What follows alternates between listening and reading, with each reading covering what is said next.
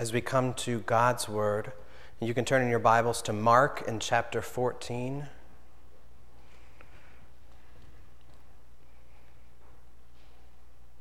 We'll be hearing from God in Mark 14.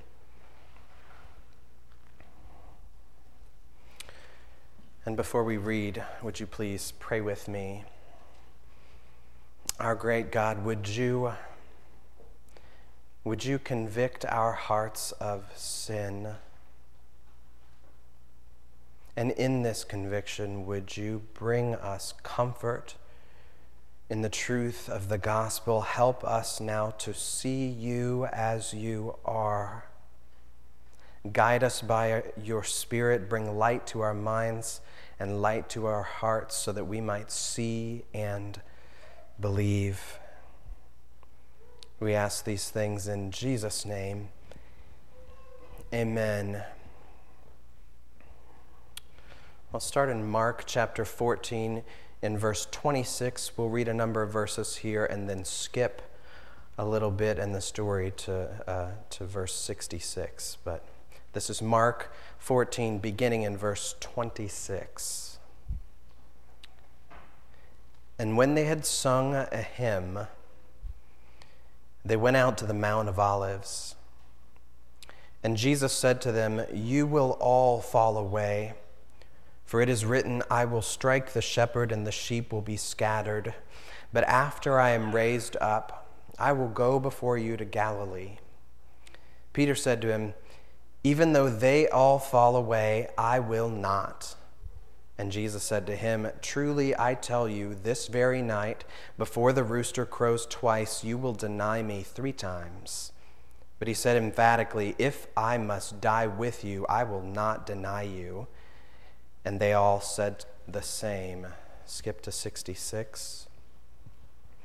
And as Peter was below in the courtyard, one of the servant girls of the high priest came, and seeing Peter warming himself, she looked at him and said, "You also were with the Nazarene, Jesus." But he denied it, saying, "I neither know nor understand what you mean." And he went out of the gateway, and the rooster crowed. And the servant girl saw him and began again to say to the bystanders, "This man is one of them." But again he denied it. And after a little while the bystanders again said to Peter, "Certainly you are one of them, for you're a Galilean." But he began to invoke a curse on himself and to swear, "I do not know this man of whom you speak." And immediately the rooster crowed a second time, and Peter remembered how Jesus had said to him, "Before the rooster crows twice, you will deny me 3 times." And he broke down and wept. This is God's word.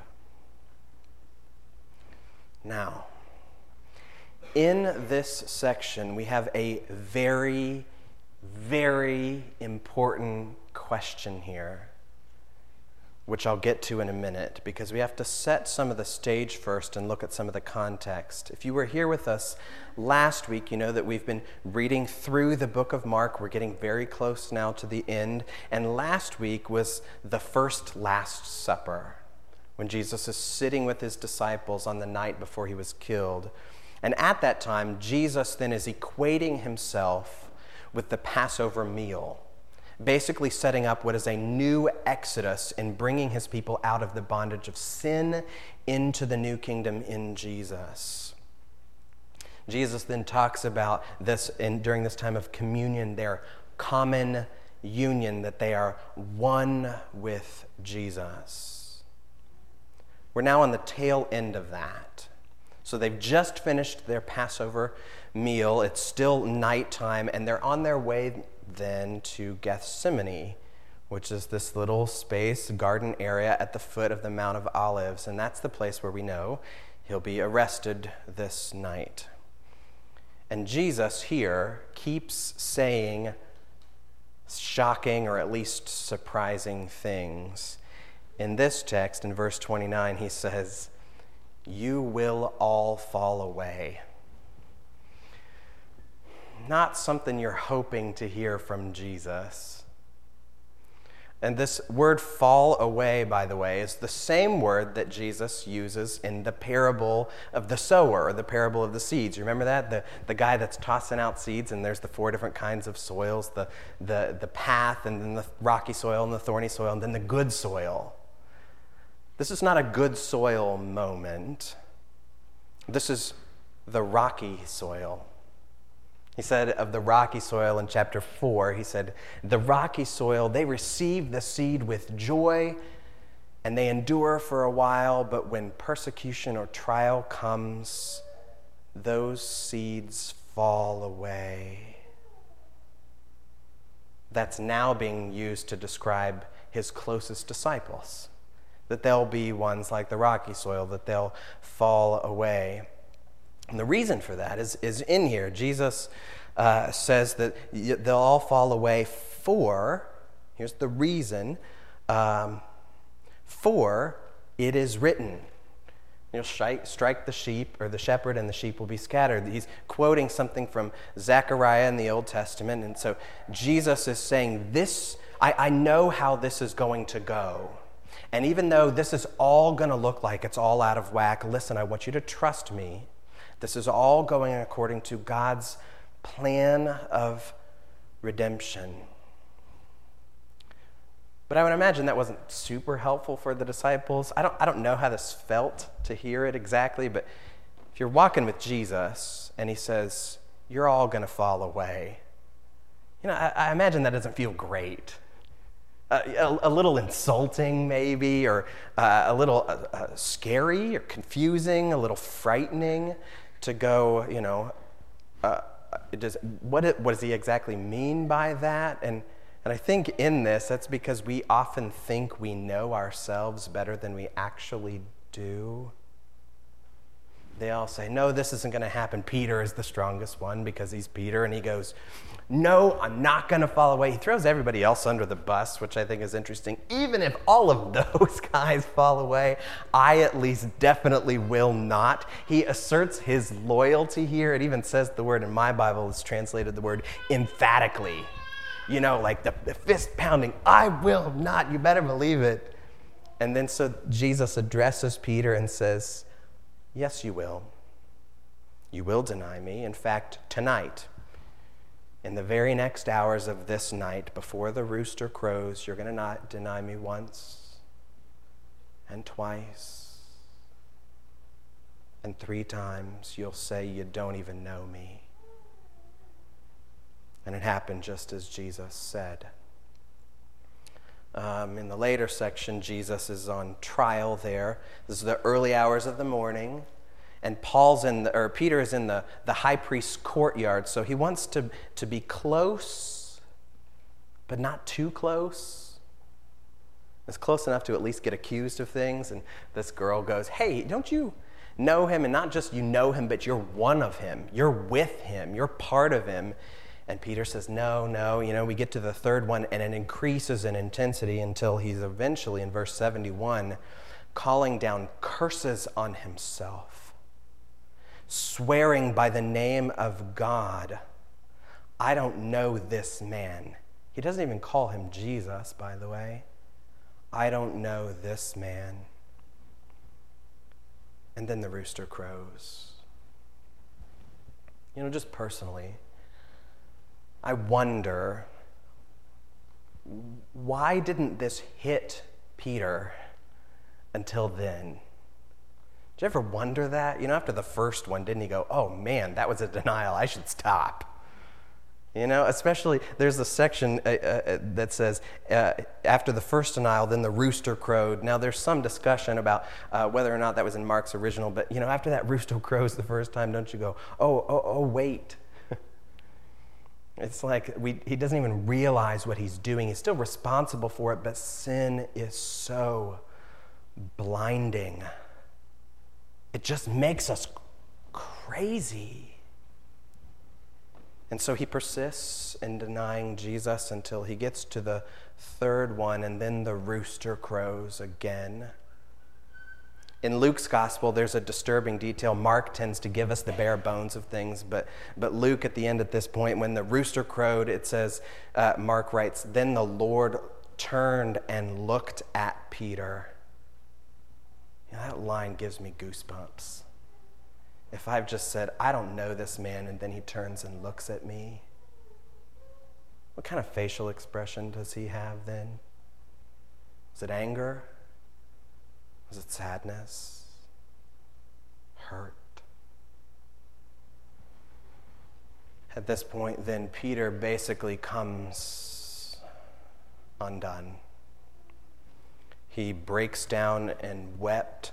He broke down and wept, Mark says, but that's probably not words enough to describe what that experience probably felt like. Now, here is the point at which we get to the very, very important question. Here's what I wonder as we go through this text. How is Peter any different from Judas? We just talked about Judas a couple weeks ago at the Last Supper. One of you will betray me, Jesus says. How is Peter any different than Judas? We tend to consider them very different. People, even nowadays, name their kids Peter. I haven't heard a Judas in a while. Little Judas, that just feels wrong. It's like naming your child Hitler or something. I mean, we tend to look at these guys as like so wildly different, but they're not that different, are they? Both of them deny Jesus. Peter does it by saying he doesn't know Jesus, and Judas by saying he does know Jesus. Both of them sin blatantly in the face of the Lord. Both of them come undone and are crushed by what they've done. And both of them are sorry for what they've done. In Mark's gospel, after Jesus is arrested in the garden, we don't hear any more from Judas. He just kind of disappears. We don't know what happens to him in Mark's gospel. But Matthew fills in some of the blanks for us. And we know, based on the 27th chapter of Matthew, that Judas felt regret. He goes back to the high priest that he's made the deal with, and he throws the money back at them. Take it back. I don't want this money anymore. And he hangs himself. Judas committed suicide. Judas was condemned, not because he committed suicide per se, but condemned because of his sin. Peter, on the other hand, also sinned, also denied the Lord, also is crushed, but he's restored. He's redeemed. In fact, he's one of the primary apostles in the New Testament in the spread of the gospel. Why? This is not a new contrast, by the way. We could see this sort of dichotomy between the two. In the Old Testament, the first two kings of Israel we know are our quiz time, are King Saul and King David. And these two kings, Saul famously known as sort of a bad king, and David known as sort of a good king. Both of them, though, sin in big ways. Saul with the sin of divination and idolatry, among other things. And David, the sin of adultery and murder. Yikes. And both of them are confronted by prophets for their sin. And both of them say that they're sorry for what they've done. I have sinned, they said, which is, by the way, the same word that Judas uses. I have sinned. For King Saul, his kingdom is ripped from his hands. But for King David, his kingdom is established forever, and he is in the line of Christ himself. Why? I don't think I need to tell you why this question matters for us, because I don't think I need to tell you that we are all sinners before God, that in our own ways we deny Jesus. So this question then becomes very real, because I wonder then, what is it that takes me down the path of Judas, and what is it that takes me down the path of Peter? Will I end up on the path of King Saul, where the kingdom is ripped from his hands, or down the path of King David, where his kingdom is established? Will I go down the path of destruction and death, or the path of restoration and life? What is the difference between Peter and Judas? The answer here is that they have very different kinds of grief or sorrow. Turn to 2 Corinthians in chapter 7. Paul helps us with this.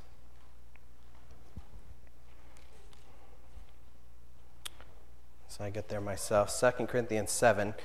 So what's happening in this context is, we know there's 1 Corinthians and 2 Corinthians, but in between those, Paul had written another letter that we no longer have. It's not part of the scripture. It's sort of lost. We don't know exactly what was in it. Paul wrote a lot of things, a lot more than is in the Bible.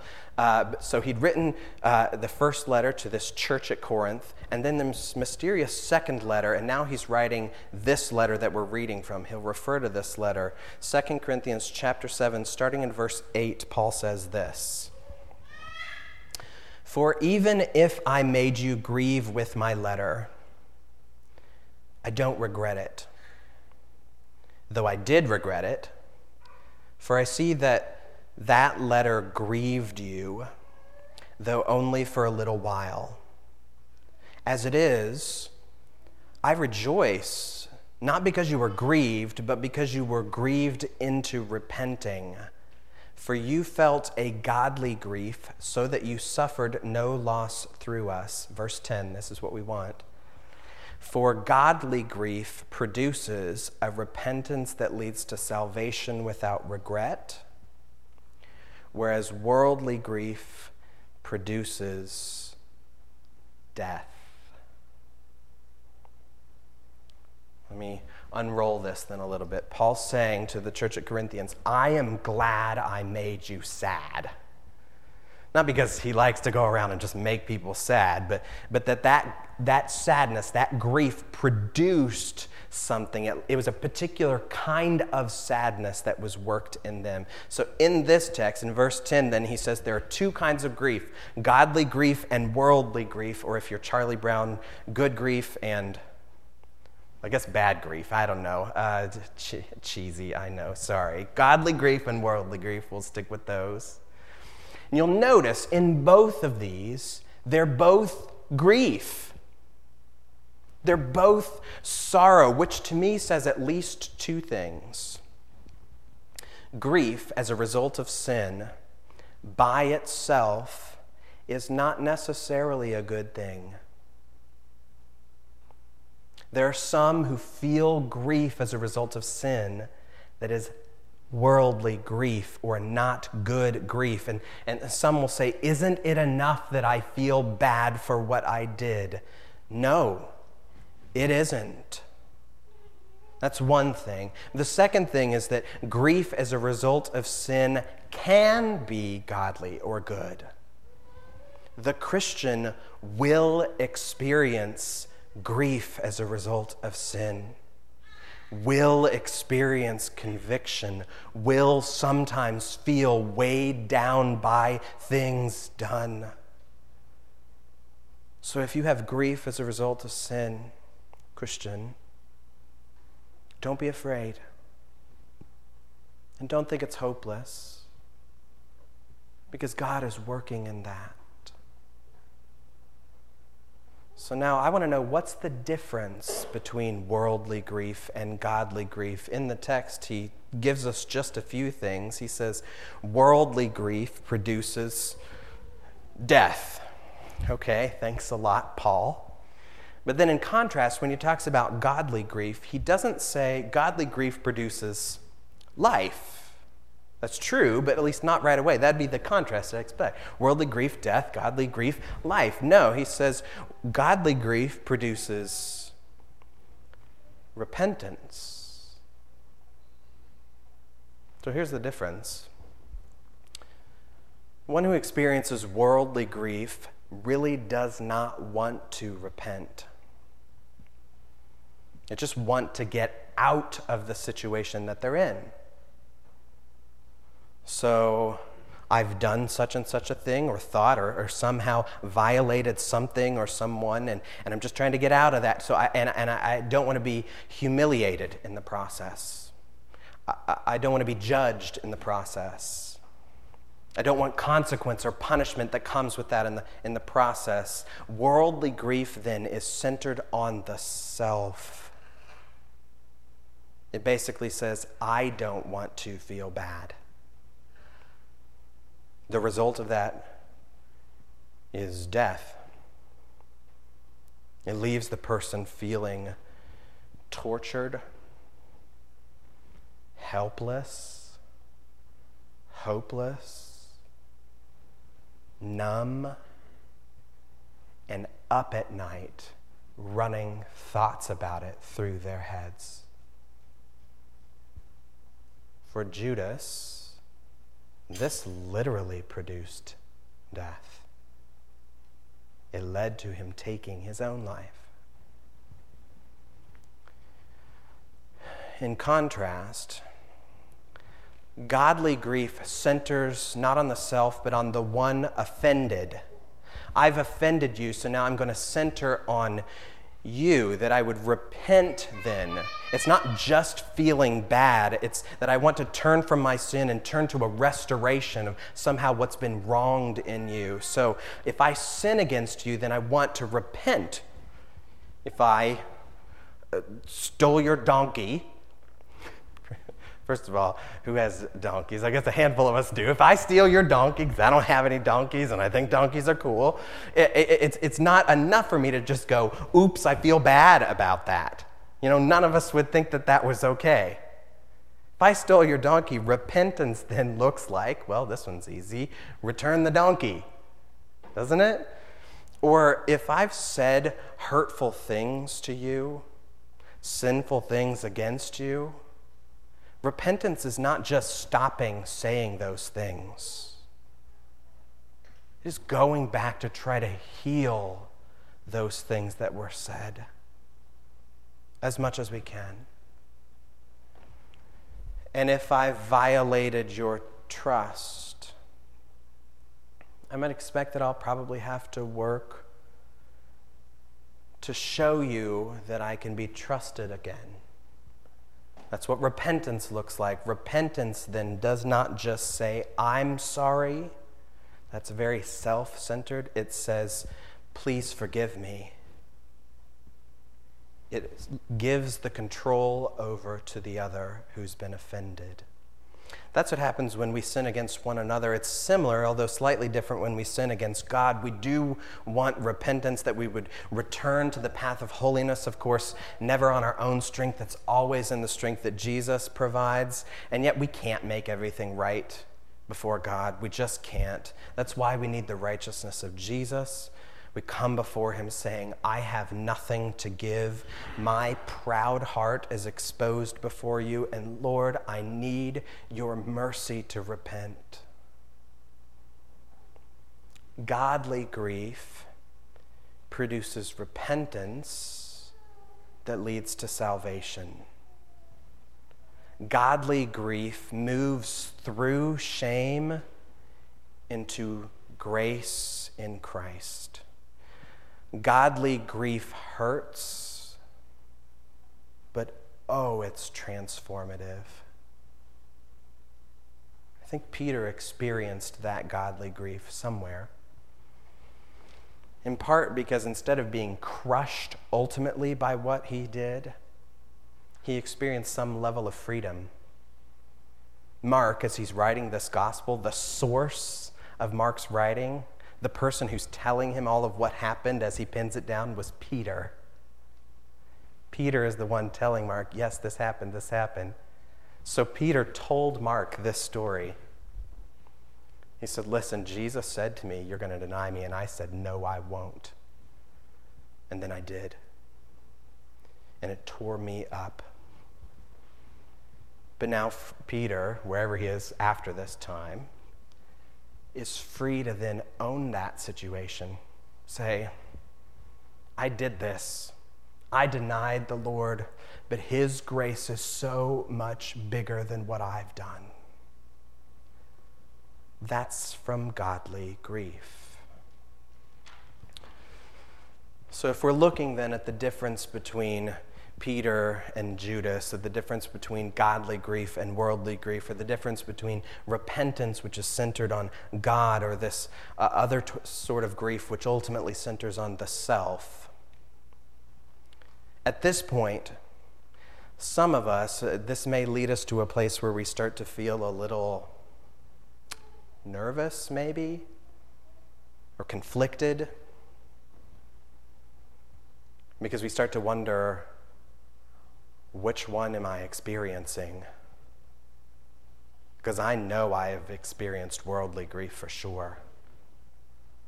And it can drive us bananas trying to figure out if our repentance is more like Judas or more like Peter. So we might try to prove the genuineness of our repentance, that prove to God somehow that we really mean it, but you know that's not going to work, right? I mean, Peter, in just saying, Lord, look, I'm not going to deny you. I'm going to say it emphatically, whatever it takes. I'm going to pound the table to prove to you that I really mean it, and it didn't work. Can I just remind us that if we're talking about godly grief, it means that that grief comes from God. God is the source of godly grief. That sort of grief does not come from within myself. So if I want to experience godly grief in this way, I have to go to God, not turn inward for it. Peter, later, as he's spreading the gospel in Acts, says some helpful things then about this. In Acts chapter 11, so here, the gospel is being spread not only to Jews, but to the Gentiles, to the nations. This whole thing about Jesus is sort of just exploding everywhere, and Peter is now restored, but he says some of these things in Acts chapter 11, a couple verses here, starting in verse 17. Peter says this: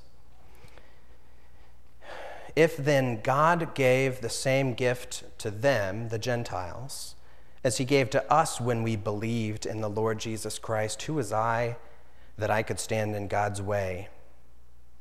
When they all heard these things, they fell silent, and they glorified God, saying, "Then to the Gentiles also God has granted repentance that leads to life." Did you hear it in there?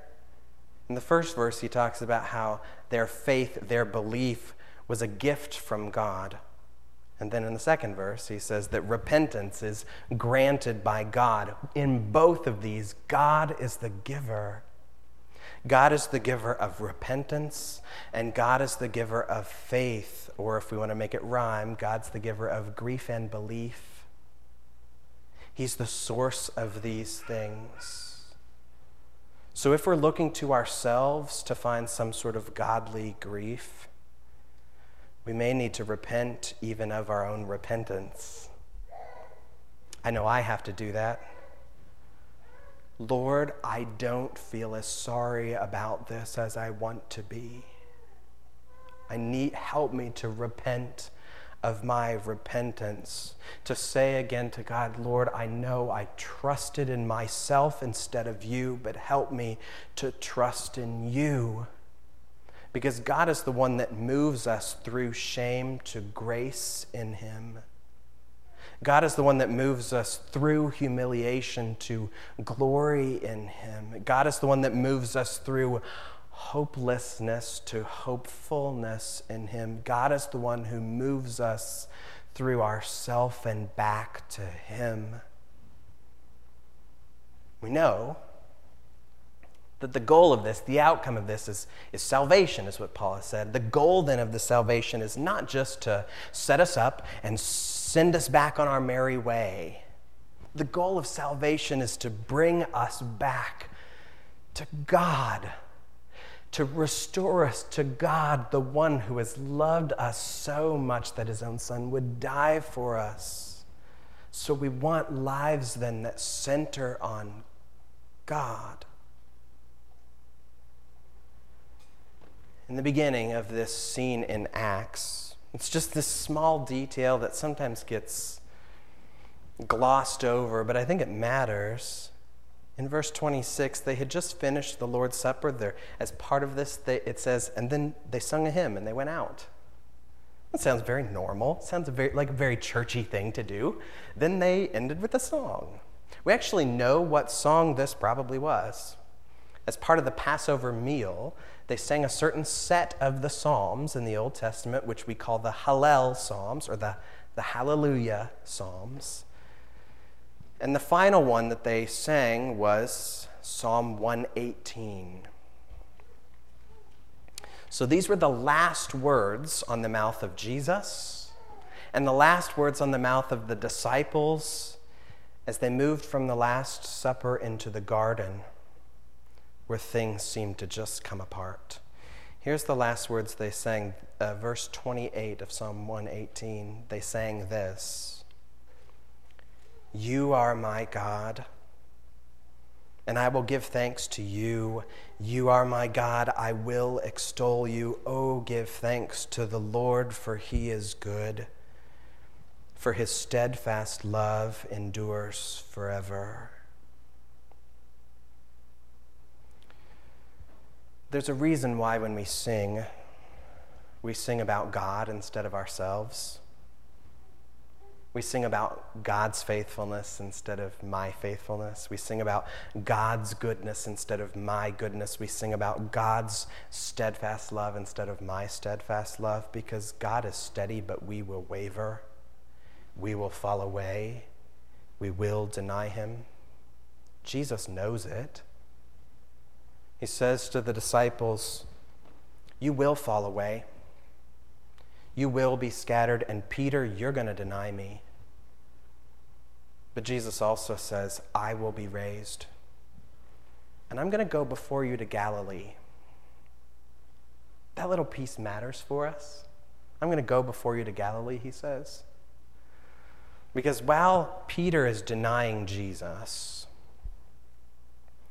Jesus is on trial, a righteous man who had not sinned and was convicted, hung up on a cross, killed, dead, and buried.